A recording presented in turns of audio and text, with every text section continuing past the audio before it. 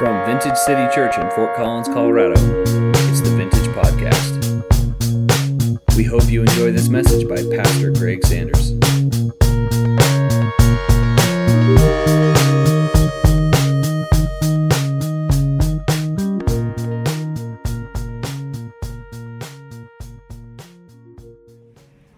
And we're going to be in 1 Corinthians chapter 9 this morning.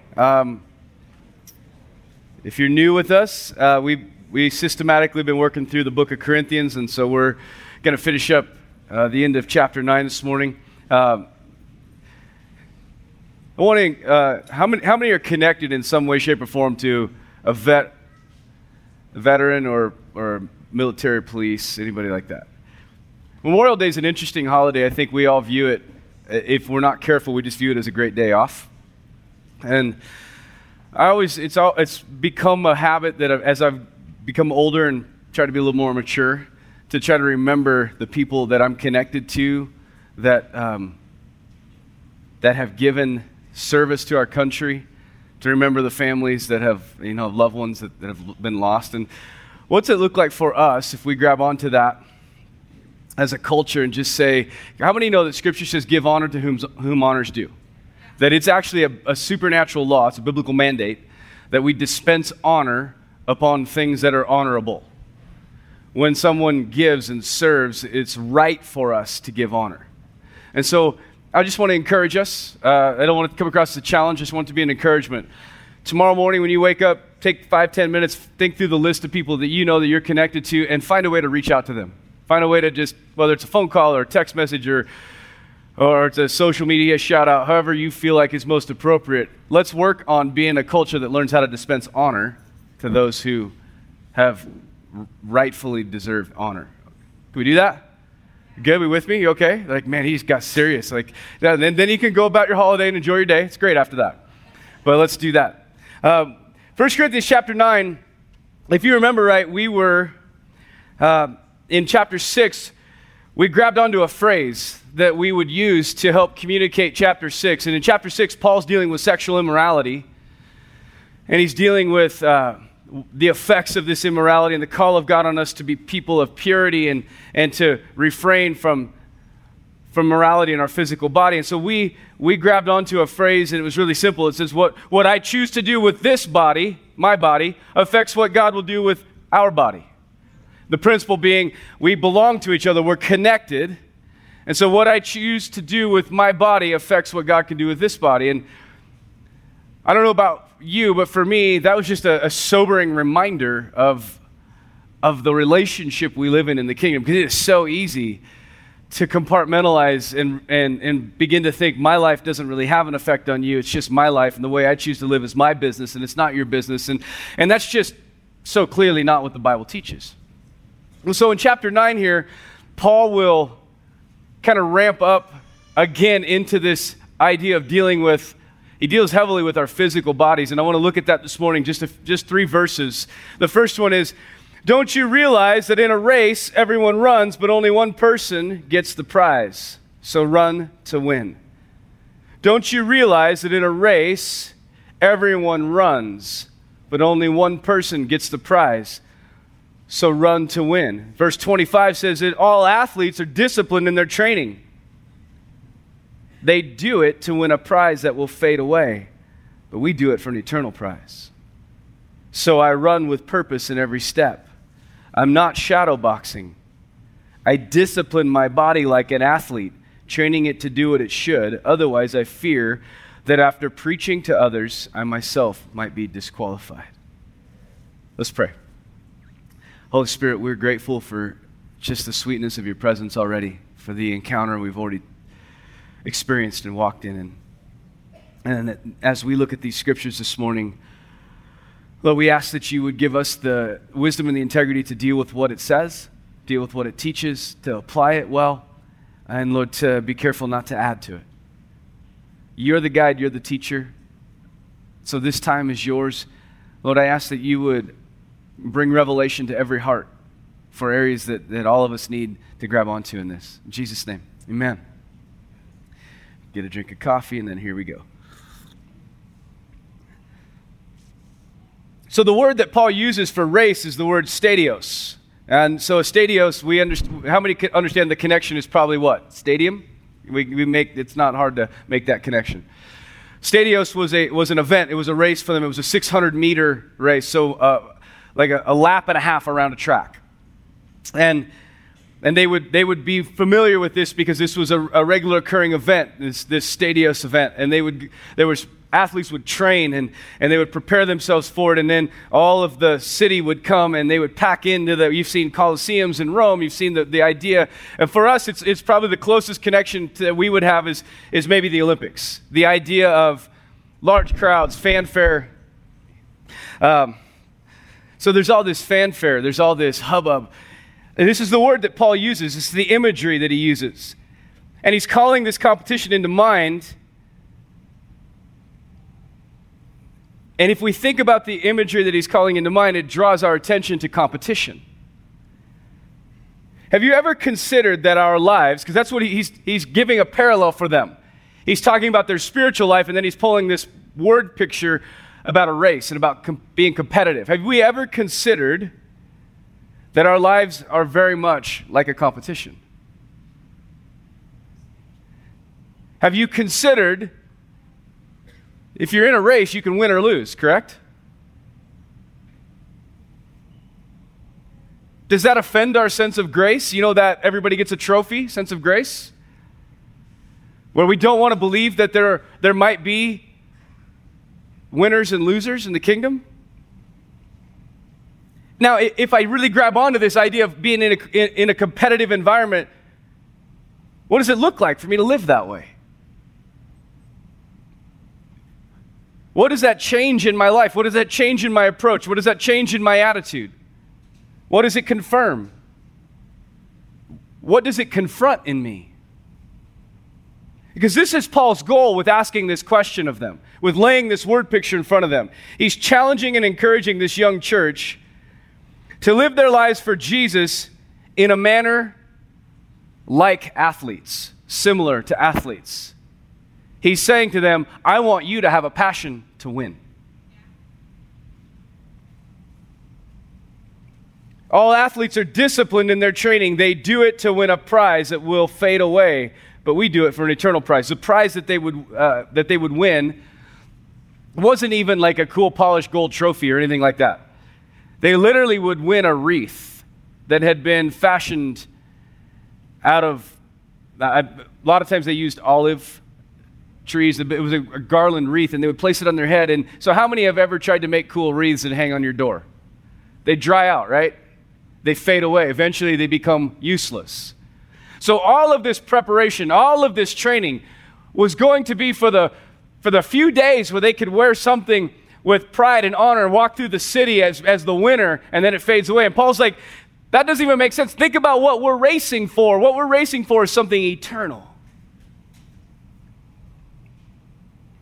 This word discipline means to exercise self-restraint or to be self-governed in behavior.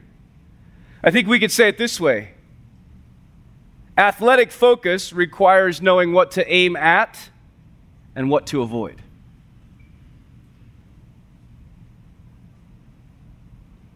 If we follow Paul's example of thought, which he's dealing with fitness, right? He's definitely dealing with physical fitness. We understand there's a mental, physical, and spiritual aspect to training, i.e., what I think about matters. How many have ever been an athlete? You've actually competed. You've had to train. You've had to work to become an athlete. So you understand this principle. What I think about matters. What I act on matters. What I refuse to act on matters. What I ingest or take into my body matters. And Paul says to win a prize, I would say it this way, winning is never an unintentional thing. Winning requires intentionality. Athletes achieve their goals because they intentionally pursued those goals. That's the concept that Paul's bringing to the table for this young church. He's calling the church to forsake and let go of unintentional life. Hear it in his language, challenging them to let go of being willing to live unintentionally. This eternal prize he talks about, I just want to draw our attention to it for a second. There's a moment when you and I will stand before Jesus and have our life performance evaluated. Consider the weight of that idea.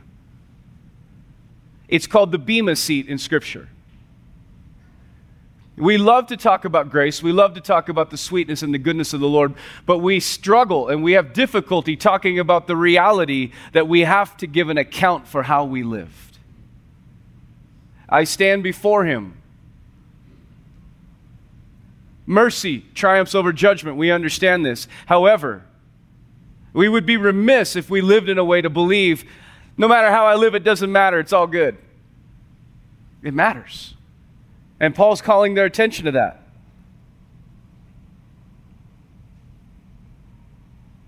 And I think we need to adjust a perspective. A lot of us have believed that living with discipline is an option. Paul seems to teach that it's not.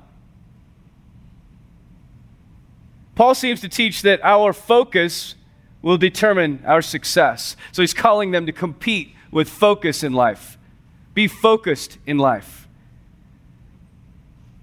I would say it this way. According to Paul here, we are called to be in control of us. I am called to be in control of myself. So verse 26, he says, so I run with purpose at every step, and I'm not just shadow boxing.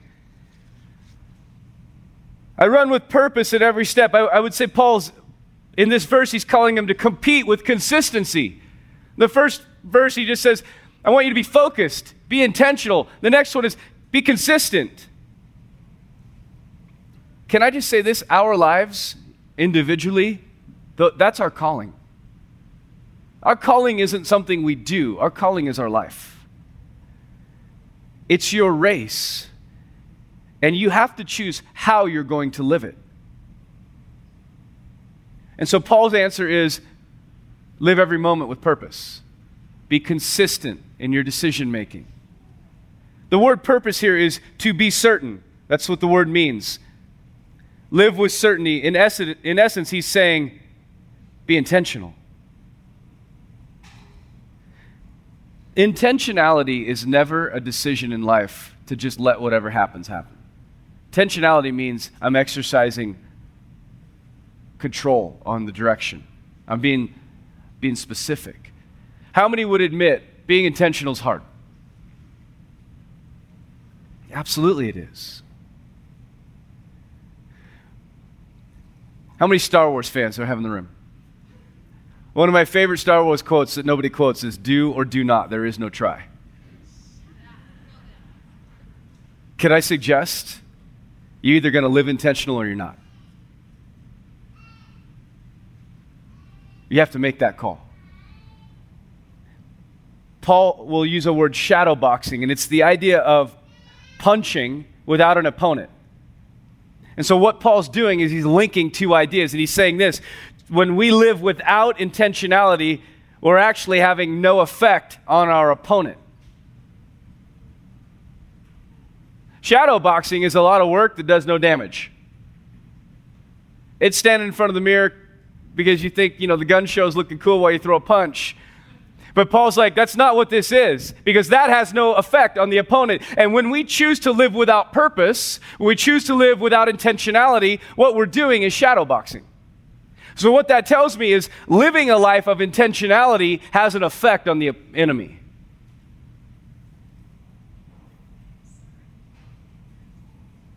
When we live intentional, we affect the game. And I think in this moment, we have to let go of some illusions. The illusion that some days and some decisions and some attitudes matter. Could I suggest that what Paul's teaching is every day, every decision, and every attitude matters?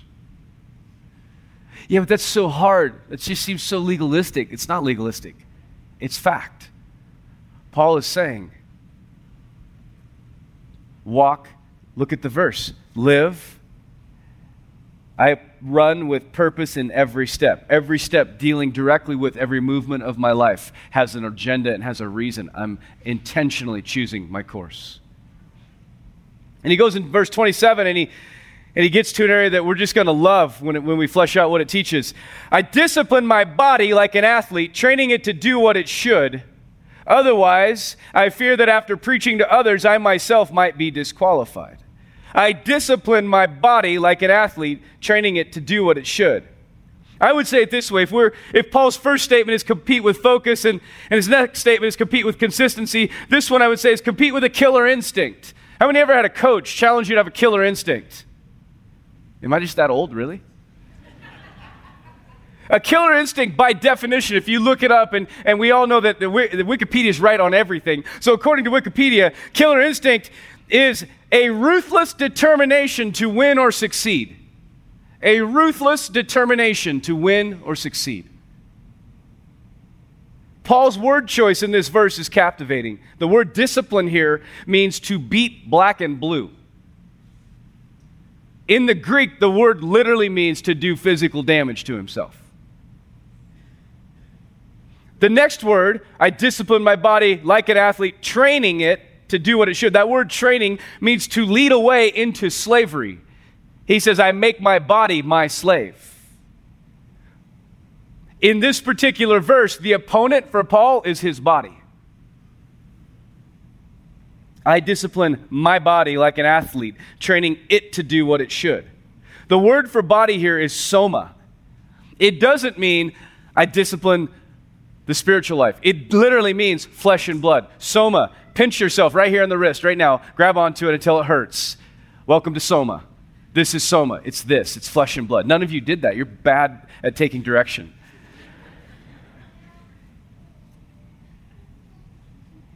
Paul says this competitive killer instinct that we're to live with should be aimed at our body. How do I discipline my body? And now we worked in this in our teaching team meeting. We were laughing at this is really, really intense what Paul says here. Because so often we want to compartmentalize our lives. How many are familiar with a Venn diagram? You've seen a Venn diagram before, right? Where you have three groups that are individual in their nature, but then Venn diagram reveals where they overlap. A lot of us want to believe that we have a mind, we have a body, we have a spirit, and they're separate, and there's some areas where they overlap. And this is what Paul's dealing with. Paul's dealing with the body. And the attitude that we are to have, hear this, my flesh, my body is mine to control. That's the attitude we're to have. That's actually part of my calling. I worked out in a gym in California when I was traveling, leading worship. I had a workout partner, his name was Caleb, and we were in the gym one day, and I had found some crazy 300 workout. Remember the movie 300? I found out how those guys got super shredded in that movie and went and did their workout for a while. And so part of this workout, it was grueling, it's difficult, you do it for time, you kind of want to vomit the whole time you're doing it. And I take my buddy to the gym with me, and my buddy's pretty soft, if I'm honest. He definitely has not hit the weights very much in his life. And so about halfway through the workout, and he's like, there's a fundamental difference between you and me. I'm like, what? He's like, you hate yourself. He's like, I don't. I like me. You see, Paul's talking about having that attitude towards our body. The action, if we pull from verse 26, shadow boxing is when we have the right belief set without the right application. Can I just say it this way? Thinking about it is different than doing it. Thinking about being disciplined physically is much different than being disciplined physically. The word Paul uses for discipline in its root definition deals with dominance. Paul is saying, I dominate my body and make it my slave. I'm its master. Why? Why would Paul say that? Isn't it all about the spirit? Isn't it all about my emotional man? Isn't it all about what I think? Does my body really have anything to do with it? Paul seems to understand that there's a supernatural link between physical discipline and spiritual excellence. I know, I just said that. Why? Why is there a link? I don't know. But it's clear that this is what Paul is calling this young church to. He's saying to them, to the measure that you're willing to discipline your physical body, you will walk in spiritual excellence.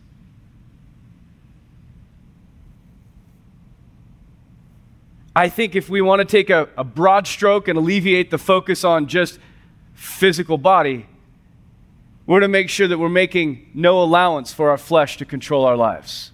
The word training it means make it my slave with a stern and rigid discipline. Could I just say it this way? Paul seems to be teaching our physical bodies are ours to control. See, we want so bad to make it all spiritual.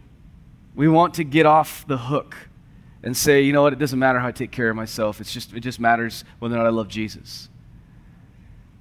See, the Holy Spirit is to have control of me, but I'm to have control of my body, my attitudes, and my heart.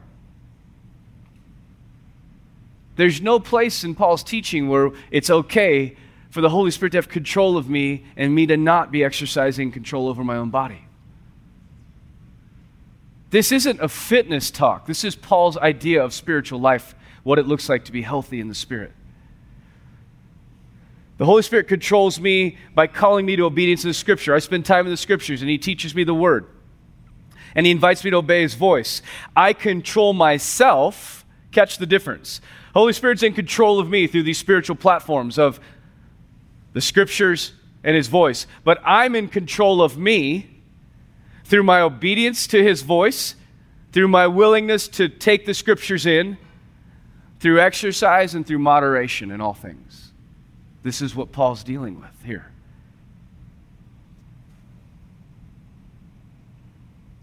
We were laughing about this in our teaching meeting, just going, this is just not very much fun. Like, what a popular message to go on sabbatical for. But I think we've missed something in the kingdom because we haven't realized. A lot of us are wrestling with spiritual issues. We're wrestling with addictions. We're wrestling with patterns. And I think there's a hidden principle here that if we're willing to begin to appropriate some physical discipline, our spiritual discipline comes up. That's what I see Paul teaching here. I know my own journey. That's how it's worked for me. And then he says, this last phrase in verse 27 is interesting. Otherwise, I fear that after preaching to others, I might myself be disqualified. I would say it this way. We compete with focus. We compete with consistency. We compete with the killer instinct, right? But we compete within the rules as well. Disqualification comes when rules are violated. And I wonder if we've considered that intentional discipline of our bodies is one of the rules of the race that Jesus gave us. We've treated it like an option, but I just wonder if we maybe should consider that it's possibly a rule, since Paul equates a lack of doing that as runs the risk of being disqualified.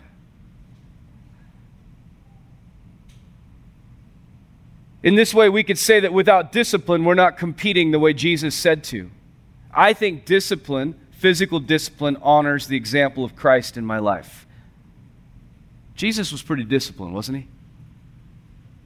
When you read it, don't you see a lot of discipline in his life? Consider the discipline of fasting that we see Jesus do. I will tell you, fasting will tell you very quickly who's in control of your body.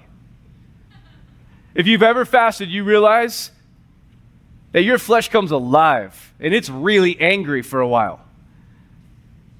Try it.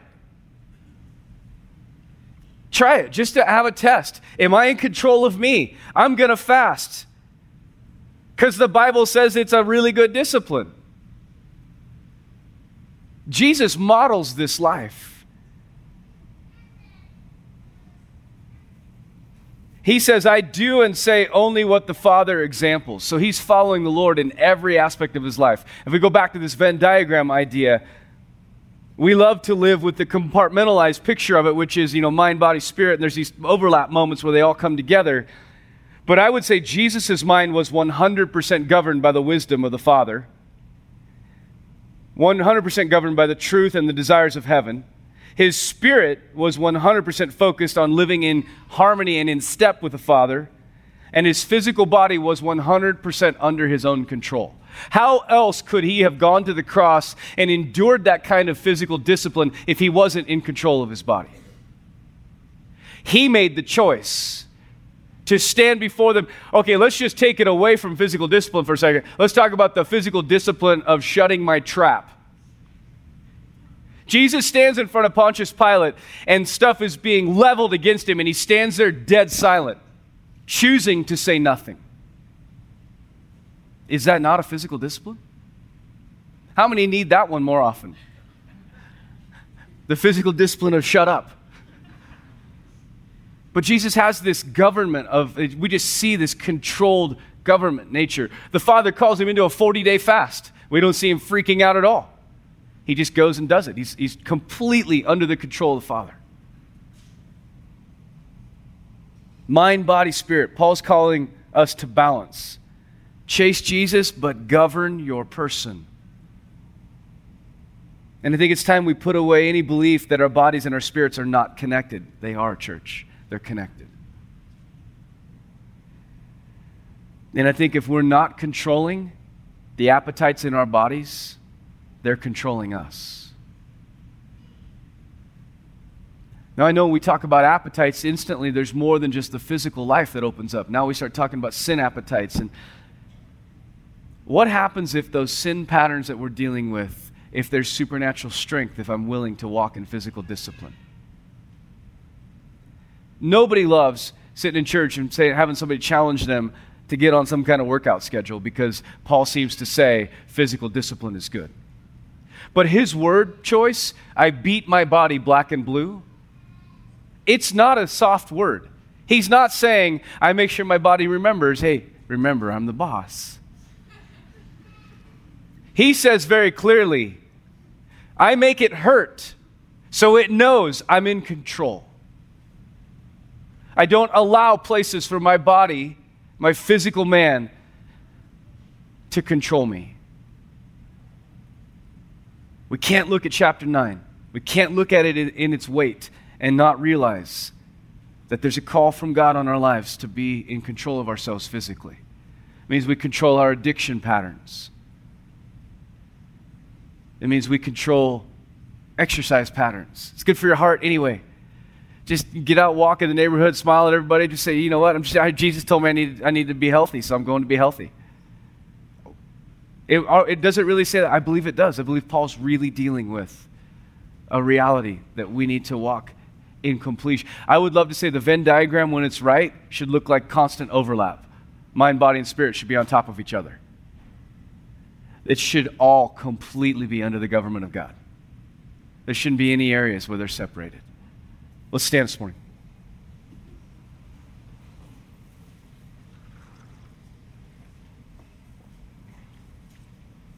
Say this. I believe my pastor loves me. Father, we stand before you this morning, and our goal is always to handle the scriptures and the honest truth that's in front of us, not adding to it, not taking away. Holy Spirit, we ask that you would bring continued revelation to this text to each of us. Lord, we don't want any condemnation. That's not the goal. The goal is we want to walk in everything you have for us. And if you've provided supernatural grace to us, if we're willing to walk disciplined in our physical bodies, then we want that, and we need that. Teach us what it looks like to train ourselves, not just to train ourselves in the gym, but to train ourselves in the scriptures, to train ourselves in listening to your voice. But Lord, I ask that this morning what would be on our hearts is that we would walk out of here with an understanding that this isn't a joke, this isn't a game, that their eternity hangs in the balance of our daily decisions. And we love you and we honor you, and we just ask that your face would shine upon us this week. In Jesus' name, amen. Thanks for listening. For more great content, please visit us on the web at vintagecitychurch.com.